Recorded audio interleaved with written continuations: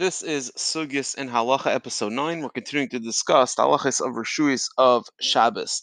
So today we're going to discuss Tzuras HaPesach. So what is Tzuras HaPesach? Just a brief overview, and then we'll try to give over some of the dinim.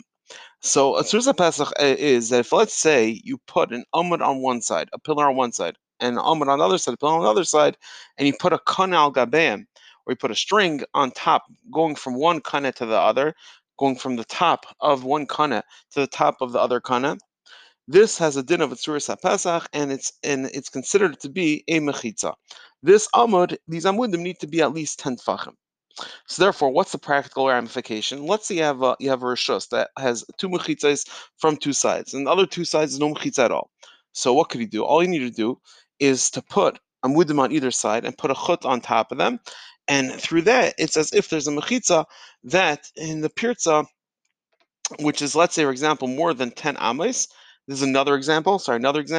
Let's say you have a pirza which is more than 10 ames, so it's considered to be parts, and there's no mechitza there.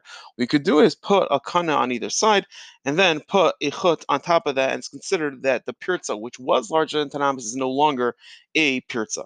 According to most Rishonim, you're able to complete an entire side. Let's say you have an entire side that's parts. It's completely open. Idea Tzuras HaPesach, it's as if this entire side has a mechitza. And that is a very common example. That's how we make it erev for many cities. We make a Tzuras HaPesach. So let's just start with the basics. So what is a Tzuras HaPesach? Tzuras HaPesach is you put an mikan, put a pillar on one side, pillar on the other side. You put on top of it a kana, or you put a type of string. That is Tzuras HaPesach, and that is a mechitza in order to make this rishos a rishos hayachid.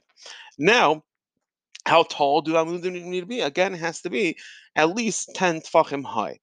Now, what's the din of the string on top? Doesn't need to be attached to these two pillars, doesn't need to come out of it at the top of them. So then is that no, even if it does not come out of the top of the kana, the din is as long as it's going right above it, meaning it doesn't have to touch it, but it has to be when you go to make a line straight up from the kana all the way up, it has to hit this chut, it has to either hit this chut or it has to hit this or it has to hit this kana that's going from one to the other. Meaning it has to be that it's level. I mean, it doesn't have to touch it, but when you make a line straight up from this amud all the way up, it has to hit the string. So these are some of the dinim. They have to be very careful. Number one is they have to make sure it's at least 10 tvachim high, the kana, and number two, you have to make sure that the string is exactly level with the amudim. Everyone have an amazing day.